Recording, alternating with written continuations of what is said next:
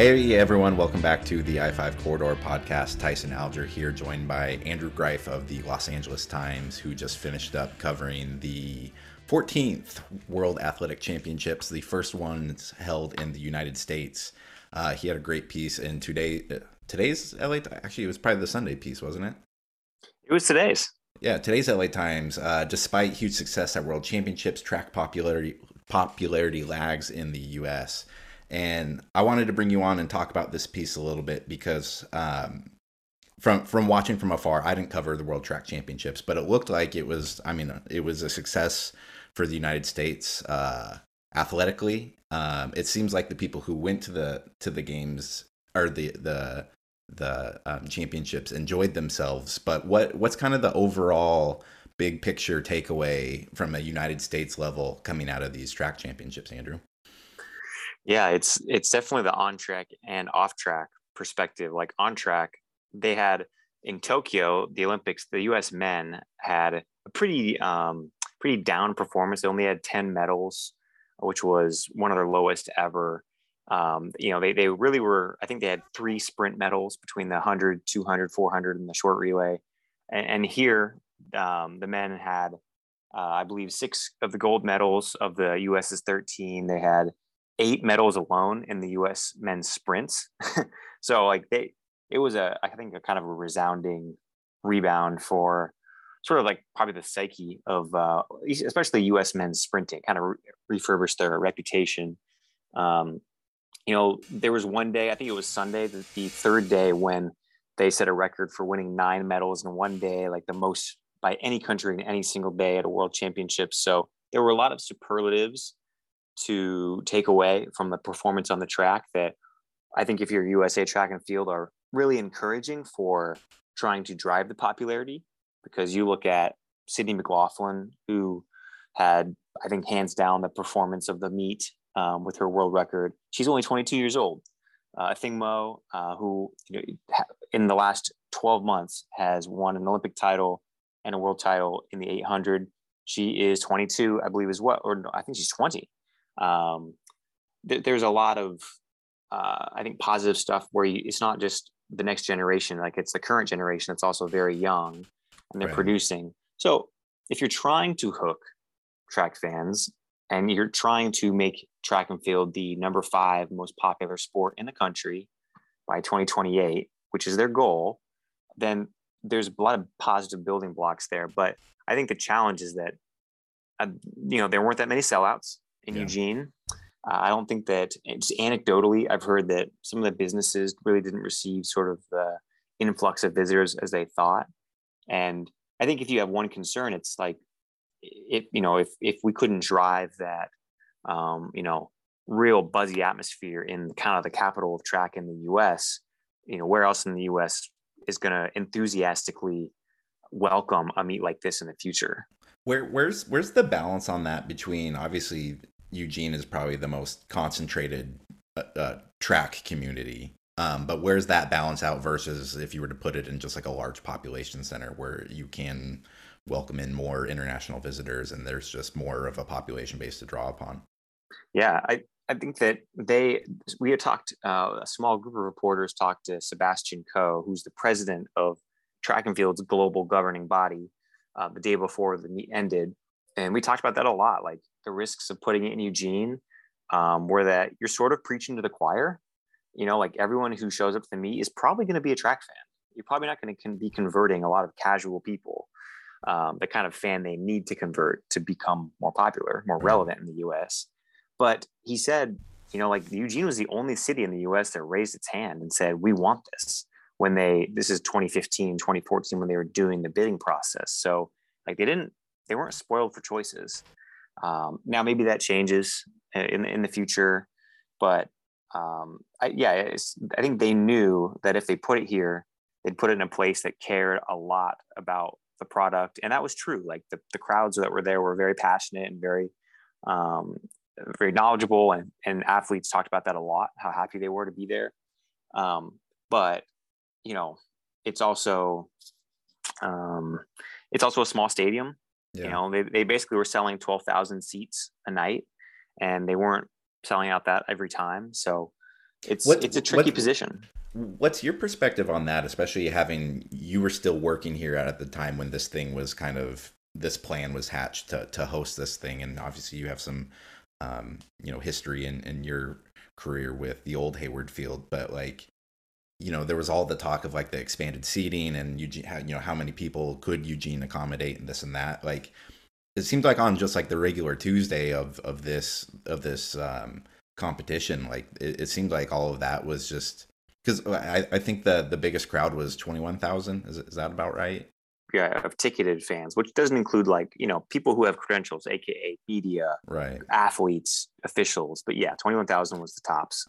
Like how do you think this kind of vibe and event felt compared to like how it was pitched and like what they kind of envisioned with this 10-day stretch of history in Eugene?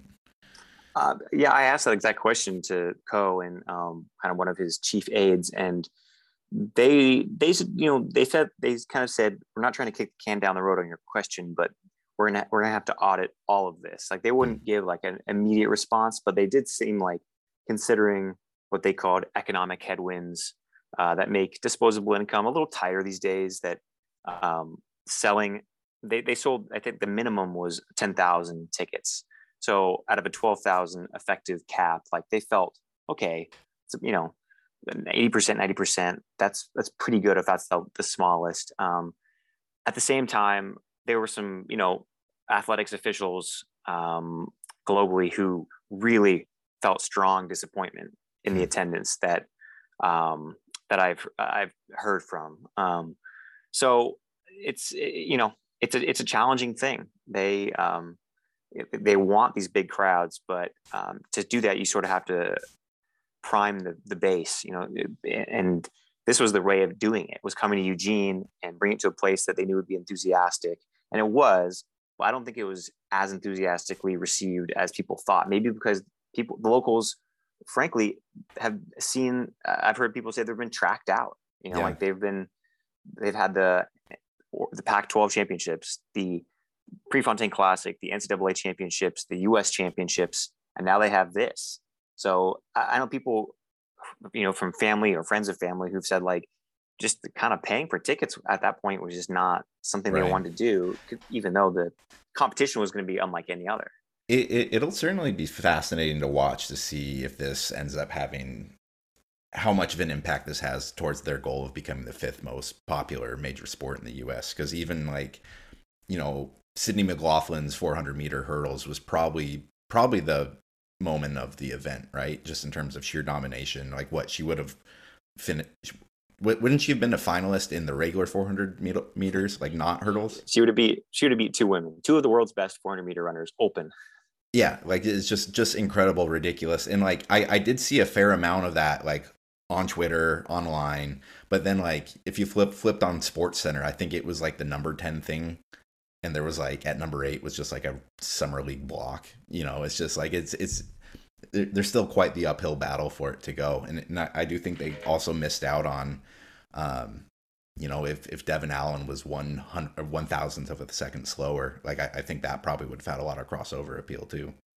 Yeah, that was something that for as many people reacted positively to a McLaughlin or a Mo or the 1-2-3 sweep for the U.S. in the 100 and 200, there was also a Devin Allen disqualification where I saw it on social media, which can be a bubble. I understand that, but Right. Of a lot of people, track fans and otherwise, who are like kind of like, why does this sport do this to itself? Now, I mean, there are rules, and technically, he reacted too fast to the rule. We all understand that, but there was sort of this general consensus, like, why does track seem to shoot itself in its own spike sometimes? They need to get some NBA refs out there who know how to swallow their whistle for the superstars, just for the advancement of the games. Yeah, it's I think that the Coe talked a lot about things that they want to think about going forward. The question of what's next, I think, is kind of the most interesting question for track, because once this thing is ended, and he talked about how they are in the stages of developing a Drive to Survive Formula One docuseries, which obviously changed Formula One's popularity in this country so much. I'm I was up Sunday morning at 6 a.m. watching the French Grand Prix because of the documentary series. So Yeah. So they want to do that. It's not, they don't have a streaming network for it yet, but they're kind of in the very beginning stages of developing a series. They want to do that. Coe talked about working with NCAA athletic directors who he invited to the meet to sort of say, like, could we do something like this on your campus too? Like, let's build out more of a purpose-built track-only stadium so that we have more options we could go to.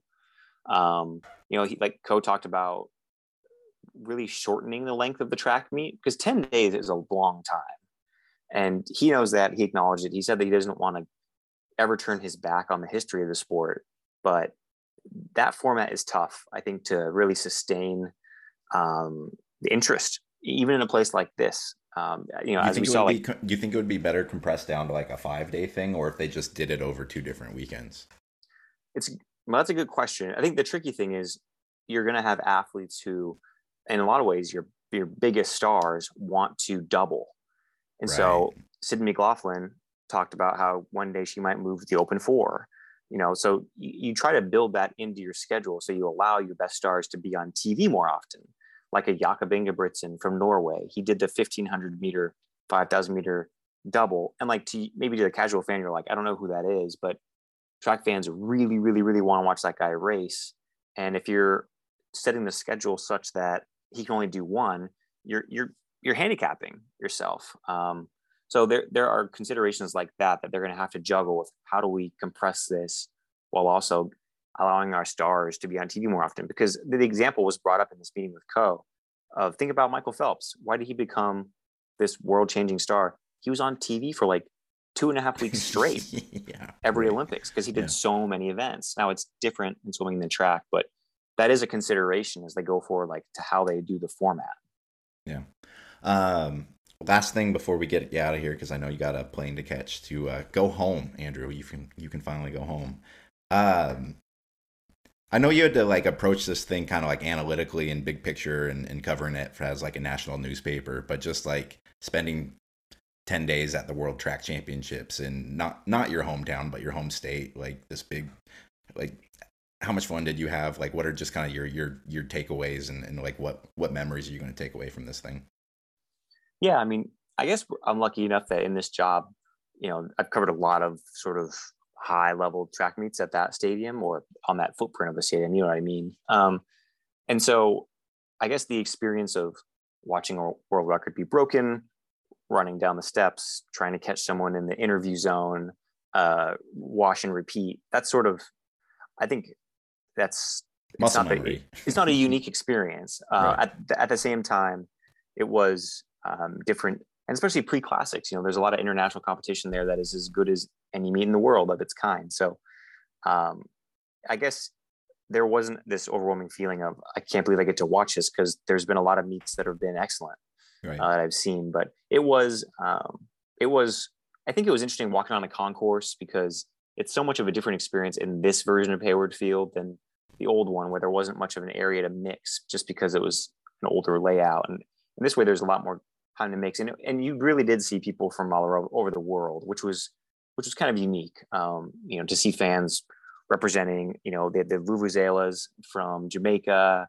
That was pretty cool, because even at the Olympic trials or a pre-classic, it's going to be a lot of just Eugene folks or Springfield folks. And this was obviously a different vibe. And that was kind of cool to be out in the restaurants sort of after the meet most nights, and you'd see or you'd hear just, kind of a global perspective. So I think that the performance of the meet I'll remember is obviously McLaughlin doing that 50.68 run in the 400 hurdles, and sort of putting that in the context of, she ran 7 hundredths slower than Allison Felix did on her 4x400 meter relay leg. Or, I mean, you know what I mean? Like it's pretty hard. If you really want to start wowing people, you say that's like 26 seconds faster than Tyson ran in the in the pre-classic 400. I didn't see your name. I didn't see your name on the 800 sheet. Yeah, there's no way I was doing the media 800 this time.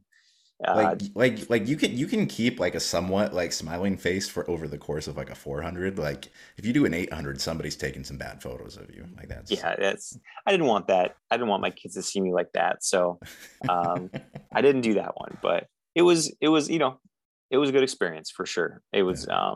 as Co said, they want to be back in the US. It won't be Eugene, but he wants to be in like Miami or LA or Chicago or a big market to really sort of try to, in their hopes, supercharge the fandom. I guess we'll see.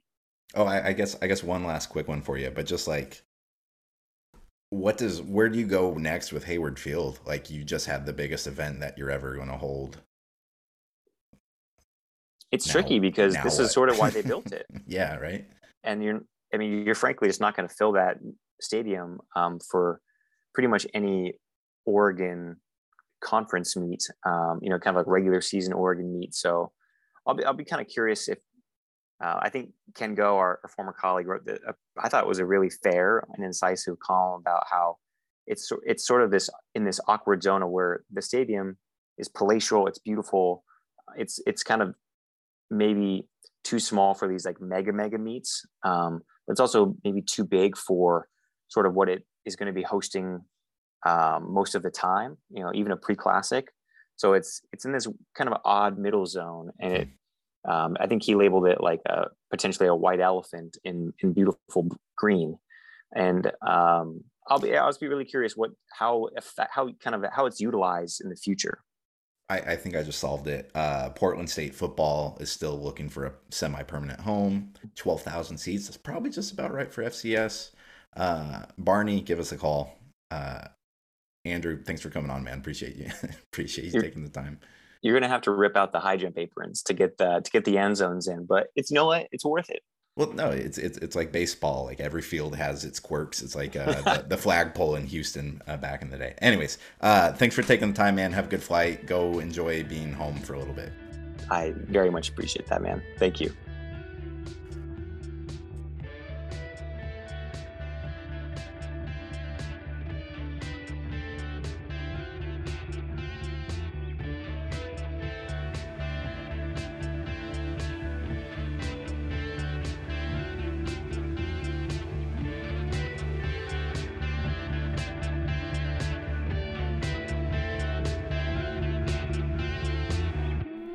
You're listening to the I-5 Corridor, hosted by Tyson Alger and Aiden Schneider.